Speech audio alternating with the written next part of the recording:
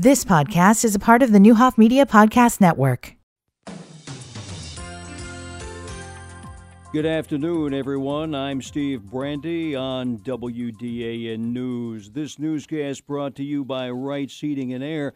Call Frank at 217-442-4027. He always answers the phone.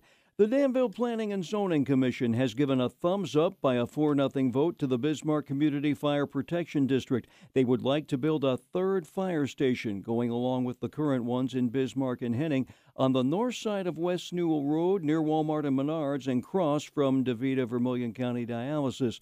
Bismarck Fire Chief Eric Johnson stated this would replace the couple of garages they currently have for a third station at 2028 Westlake Boulevard, saying that current fire trucks they'd purchase are now too big to fit in the old garage station. Pending full Danville City Council approval, Chief Johnson says the idea would be to work out the planned donation by the current landowner and hopefully take care of it this year. That's the hope. Obviously, with the way of equipment and contractors and everything like that, once we get to that point, we're at the mercy of them. So, but yeah, ideally, we would love to break ground sometime 2024. Assistant Chief Jake Wright said the new station will be modeled after the current station on East 2750 North Road, but not quite as big. Most likely, it would be about 72 by around 90 feet. Rather than the current station's 72 by 108 feet.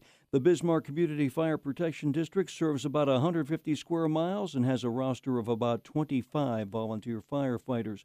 The zoning change the commission approved was from agriculture to B1 neighborhood and business. Danville Community Development Administrator Logan Kronk says, yes, that is county property on the north side of West Newell Road, but it's close enough to the city limits to give Danville the say-so on zoning. The zoning ordinance and state statute gives the city of Danville the authority to have zoning jurisdiction 1.5 mile outside of the corporation limits. Most zoning districts outside of the city limits were blanket zoned agriculture and rural residential. Kronk says the city recommended that the fire district go for B1 neighborhood and business because it's the least impactful to residential areas. This item will now be on the Tuesday, January 16th, Danville City Council agenda. A recent promotion within the Danville Fire Department was made official with a Thursday morning ceremony in the Danville City Council chambers.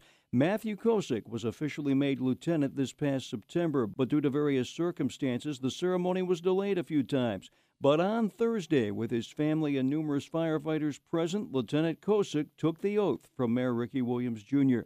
Kosick has been with the Danville Fire Department since August of 2012. He currently resides in Catlin, also assists with the Homer Fire Protection District, and works a couple times a month as a paramedic with Advanced Medical Transport. Kosick says his desire to be a firefighter began when his father was a volunteer with the Crescent Iroquois Fire Department, and then he eventually joined the team. My dad was a volunteer fireman, so I'd always go to the firehouse with him when I was a young kid, and just something that I really enjoyed doing. I like being in the fire service. I actually started in high school. I was a cadet on the fire department there, was there for 8 years, and then moved down this way and joined another fire department and just kind of continued from there. For Danville Fire Chief Aaron Marcotte, Kosick's promotion was an easy decision.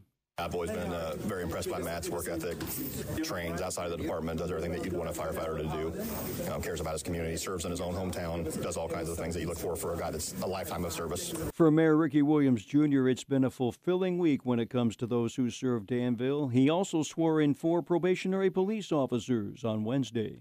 Whenever people are willing to step up and take leadership, especially when they've proven themselves in their previous roles, we're especially proud. So we're thankful that Lieutenant Kosick has stepped up, and we're also thankful that the young men yesterday were willing to step up and serve our community. It's a valiant career. The 4 probationary police officers sworn in Wednesday were Elijah Nardoni, Gage Wright, Logan Appleman, and Ryan Mullins. A lot going on this weekend. Remember, 4 to 9 p.m. tonight at the David S. Palmer Arena, the downtown Danville First Fridays for January Fire and Ice event. A lot of fun going on there.